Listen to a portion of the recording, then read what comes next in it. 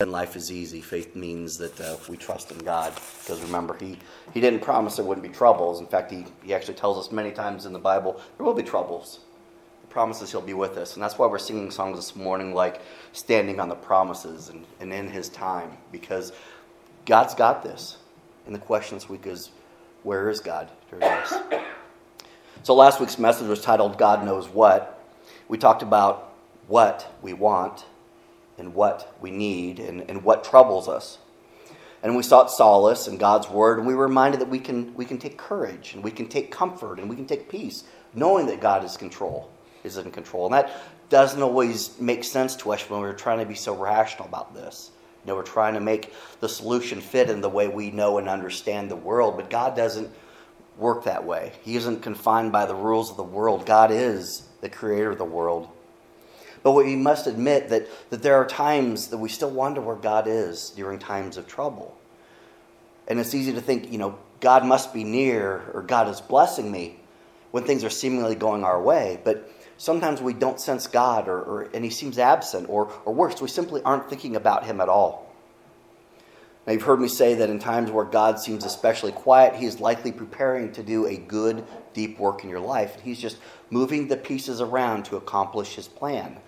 Some of the best things in my life came as a result of things in my life that I was praying against. But God took this mess and meshed it together, and now we've got this wonderful thing. But what about these days? We have a global pandemic occurring, and people are dying by the tens of thousands and getting ill by the millions. At a time when we need God most, and I'm going to correct myself here and say I say we need God the most, but I'm just going to argue that we always need God. But we are aware now. We are most aware that we need God in times like this. But during times when we need God most, the churches are closed or they're limited to smaller gatherings. It would seem that one of these what that is troubling us is fear, anxiety. Where is God during this? Is He in the building that we weren't able to go to on a Sunday morning? Well, yes, but no. I'm going to digress for a minute. This past Wednesday evening during our online Bible study, we looked at the story of Mary and Martha. And you may recall that when visiting their home, Martha rushed around being a good hostess. Right? She was preparing the food and taking care of things and just running around getting things done. Didn't say anything about her character, just she was getting things done. Okay? Mary sat quietly at Jesus' feet and listened to Him speak. Martha, feeling like she was being left to do all the work, told Jesus to have Mary help her. That just cracks me up. I'm going to run to God. I'm going to, talk about telling dad on you. I'm telling the dad, make her help me, right? Make her help me. And Jesus simply said, Martha, Martha, you're worrying about a great number of things, but there is only one thing to worry about. And that's an excellent lesson. And its application in today's crisis is this: maintain your focus squarely on your Savior, Jesus Christ. Don't focus on the things you can't control. Be responsible for the things you can. Protect your health. Protect your finances. Do what you can to be, a good citizen. But don't focus on the stuff you can't control. Focus on the one who is in control. Now, the story of Mary and Martha is often taught as an example of how we should set our priorities. Right? Everybody says, well, Martha's the bad one. She's rushing around. We should all be sitting listening. But I did something a little different. During the Bible discussion, I included a commentary from another author who titled his article, Martha Gets a Bum Rap. Okay? His contention was that Jesus was, of course, correct in his lesson of focusing on what's important, but that the busyness of her task wasn't the sin. Her sin was the failure to pay attention to Jesus even while busy. And the author cites Scripture itself where it tells us that all things should be done as an act of worship. And likewise, the weeks before, we studied the letter from the Apostle Paul to young Timothy. And Paul was giving specific instructions and following it up with reasons Timothy should be motivated to continue the ministry in this far-off land by himself. And every one of the motivations that Paul listed was in regard to the character of God himself, one of which was omnipresence. And there was omniscience and all these omni words. God's all-knowing, all-powerful, omnipresence. And this means that it's literally God is everywhere. And he was with Timothy. And he's with you.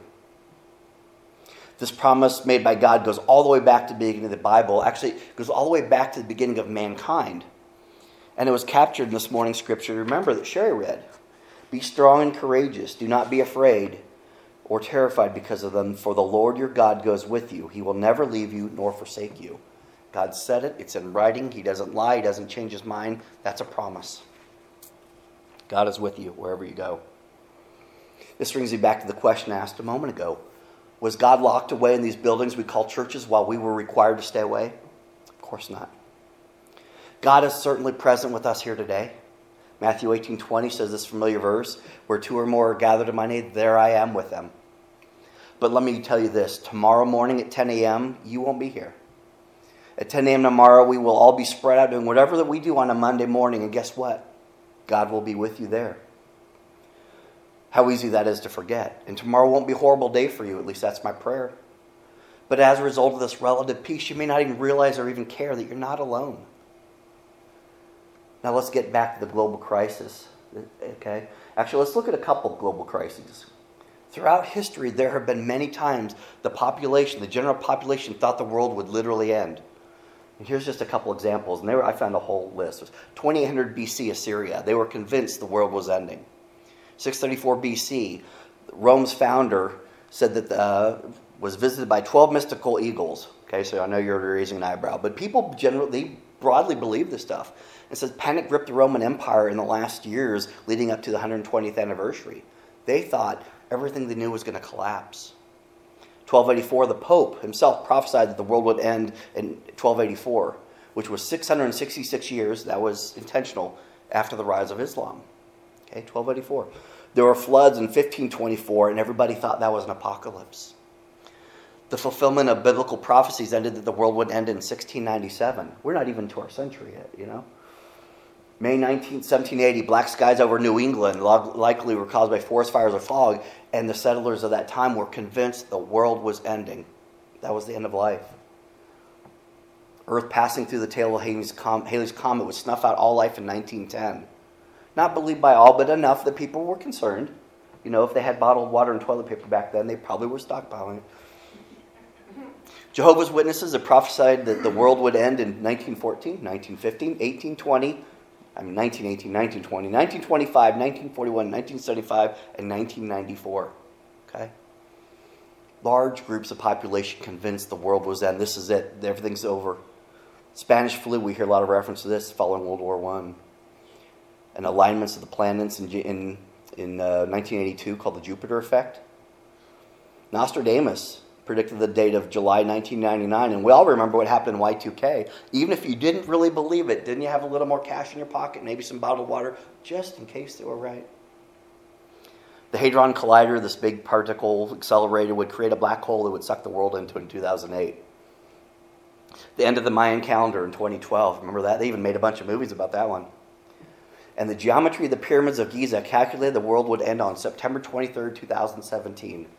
Okay? And that's just a list. I mean, that's 15 of them, but there were so many more. And not everyone believed that the end times, but there was certainly a substantial movement that did. And there was fear and there was anxiety, real fear and real anxiety in these people. And we look at this in hindsight, we say they were superstitious or paranoid, but God was there. And God was with man there then, and God is with man now. But we as Christians are told in Scripture about end times, the rise of false prophets and false teachings, love of many Christians growing cold, traditional morals becoming less accepted, wars, national conflicts, earthquakes and disasters, number of people abandoning their faith, famines, anti-Semitism toward Jewish people worldwide. Now this is scary, because when you hear this, you think, wait a second, that sounds a little like what I'm watching in the news. But this isn't the first time we've heard that as well. Now I want to convince you, no one knows when the world's going to end. Jesus doesn't either. It says no one knows but the Father himself. And I'm not preaching apocalypse. What I'm preaching is faith. Okay? Faith. And maybe it's about to happen, maybe it's not. But in history, a lot of times things have happened and we've all said, oh my gosh, what's going to happen next? How are we going to make it? And guess what? We made it. Because one thing has remained the same, and that's God's presence. Where was God during these times? Exactly where he is now with us. So the image I created for the background slide, it's a side mirror of a car. The message I'm trying to convey is that God's behind you or next to you, because sometimes he's one or the other. Sometimes he's in front of you, leading you, right? Pulling you along. And sometimes he's carrying you through something. But if you notice, it's a printed message on the bottom of the mirror there. You can read it. It says that on everybody's car, right? What does it say? Objects in the mirror closer than they appear. That is so true of God the Father and our Savior Jesus Christ. They love you so incredibly much that our words can never fully describe it. The Bible attempts to convey this love by saying things like the heights of the heaven all the way to the deepest seas, as far as the east is from the west. I mean, truly immeasurable things. And that's the best it can do. We still can't gather that in our mind. But it's certainly easier and better displayed than it is described. And the Bible is full of examples and descriptions and proof of God's love for you. And all you have to do is open it and read this love letter. Full of these promises we talk about. Full of reasons for hope and faith. So where is God during this pandemic? Maybe that's not your biggest fear. Maybe it's during other health issues you're facing. During your financial struggles. During your relationship strain. Where is God at during all this? He's closer than he appears. You see, when I started preparing this message a few weeks ago, I was going to focus a part of the lesson on the answer, well, where did you last leave him? Or where did you last see him? Because this is I'm still in Mother's Day mode. Remember the mother comments from last week? I said, what are some mom sayings? You guys had a whole bunch of them. It's what it reminded me of, Certainly words that I would hear if I was searching for my car keys, where are my car keys? Well, where'd you leave them? Where'd you see them last? Because the keys don't move on their own. Wherever they're at, that's where they're at. If something is missing or not supposed to be, it's obviously the last place it was left and the last place you'll look. And as I was reviewing the words of Scripture, I realized that is not correct with God. He doesn't stay where you last saw him, and he certainly doesn't stay where you left him.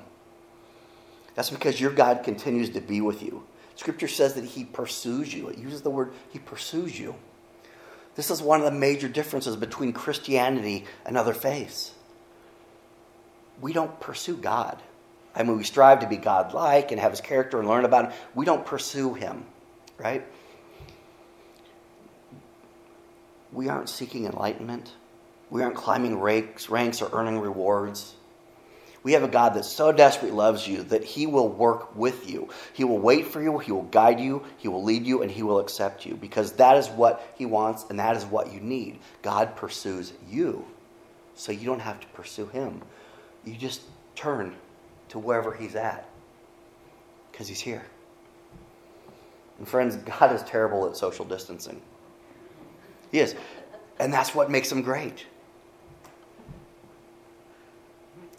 As we've all struggled with the uncertainty of the current situations, one of the emotions that we may feel is fear and a little anxiety. And I used to think, fear is the antithesis of faith. I mean, it's a big word. It means if I am scared, then I must not have enough faith. And I tried to use that to kind of encourage myself or bump myself back to center when my faith was being tested. But as I thought about that, and the more I studied, I realized that's kind of condemning, and that's not the way God works. Okay?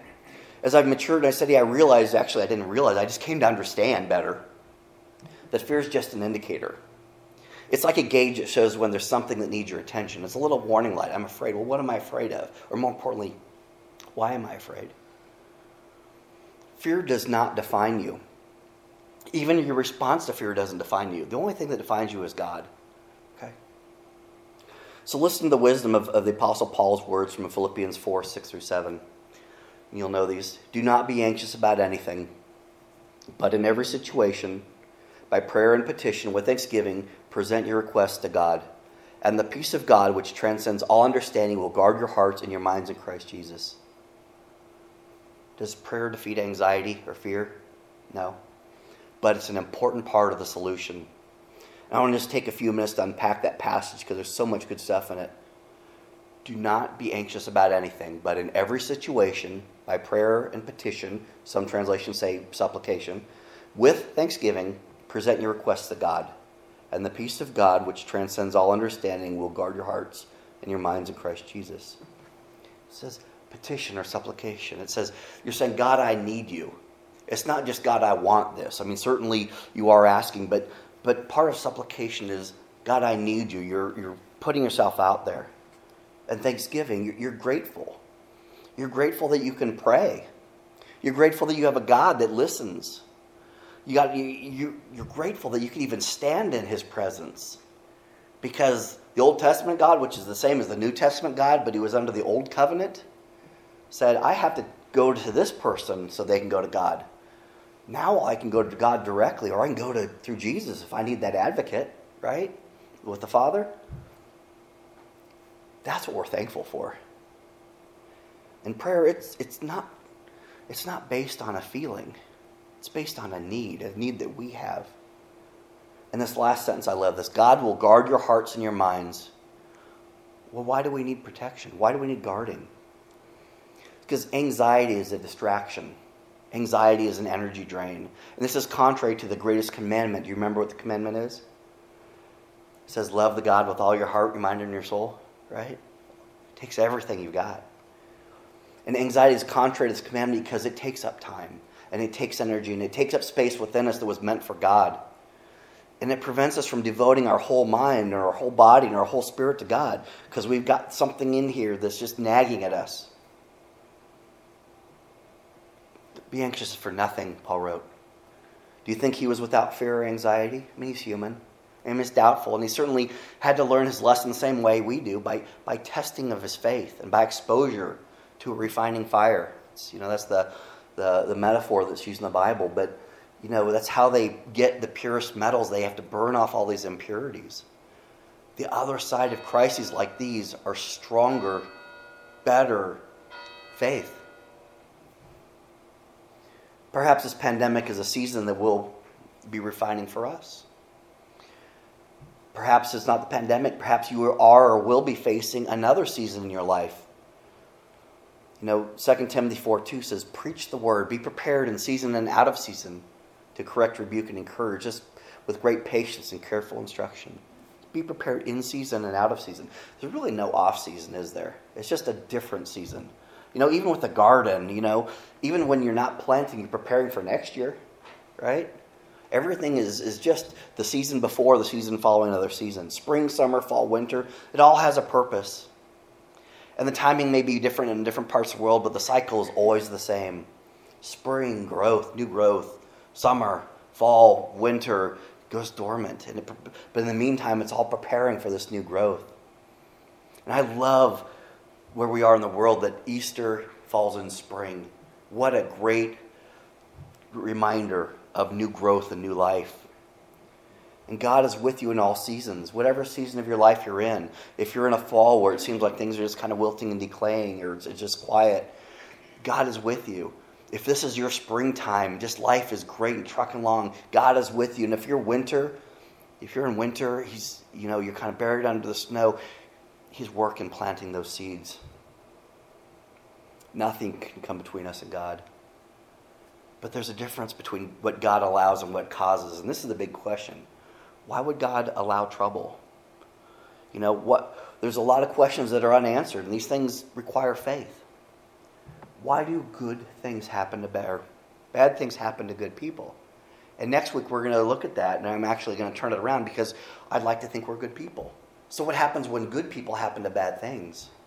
And we're going to dive into that scripture and get some answers and get some guidance to these questions when good people happen to bad things. And I hope you'll join us. But let me leave you with this quote from a pastor. He says, the current global pandemic will create interest among churchgoers and non-religious people about what the Bible says about plagues, disasters, and the end of times. Think that's true? Even non-religious people are curious. The urgency pastors feel is less about stockpiling toilet paper and more about helping people be ready for Christ's return. Now, is this indicating Christ's return? I don't know. None of these other things did. But it's still coming. And it's still something we need to deal with, this pandemic, and it's something we need to prepare for Christ coming again. Okay? So I want to just pause for a moment. There's a song by a Christian singer named Lauren Daigle who's got a phenomenal voice. And the song is simply, I will trust in you. So I've got the words, the music. You'll push that back there, and let's just enjoy this for a moment.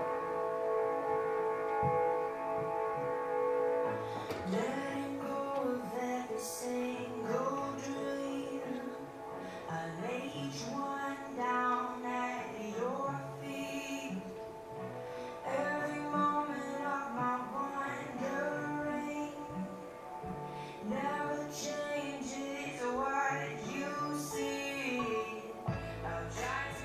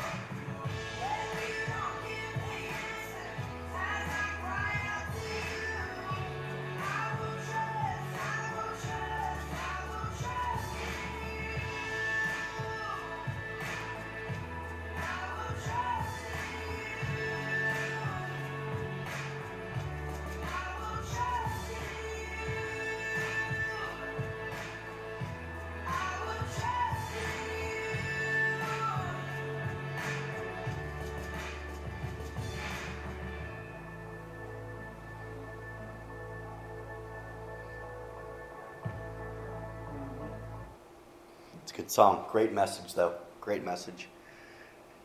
I think the values and the lyrics, and I love that. There's not a place I could go that you haven't already stood. Not a place I'd go that you haven't already stood. There's comfort there. God has made a lot of promises. And the last words of that song, repeated over and over, is a simple promise back. I will trust in you. I will trust in you. This is the message we're called to share with others. Not just to love it and leave it and live it ourselves. But now that you know, what are you going to do with that? Friends, let's partner for the purpose of our Savior and for the sake of our souls in reaching people in His name. Will you be a partner in this endeavor? We can do this. Let's pray. Father God, it seems like we're in the greatest uncertainty of all times, but there have been times of uncertainty throughout history. And one thing has remained the same, and that is you and your presence.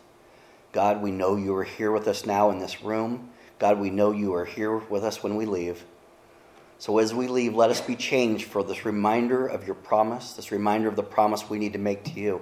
Let us go in this world with courage and confidence and comfort and peace, knowing exactly the one thing we need to know, the one thing to focus on, and that is you.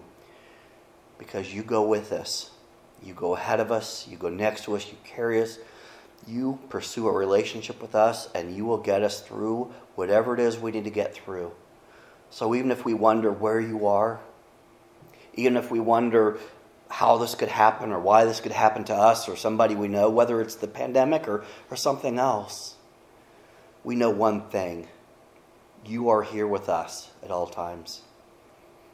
God, as always, I just want to thank you for this building, this church, this congregation, those who have come before and established it. God, even in these last couple weeks where we've had to take a break from meeting in this traditional way, and we're kind of working our way back into it, even with some of the rules. God, I thank you. We come to you with petition and supplication saying, God, we give this all to you. We are so thankful that we have this opportunity that was created by the work you've done in the lives of people before us. Let us be a part of this history, not only of the Golden Beach Community Church, but of your kingdom in this area. Lord, I thank you for the opportunities you're going to create this week for all of us. Help us to seek them out, help us to take advantage of them, and may all we do please you. God, I thank you for everyone here, everyone listening online. May we all be blessed, and God, continue to lead us in your way. Amen.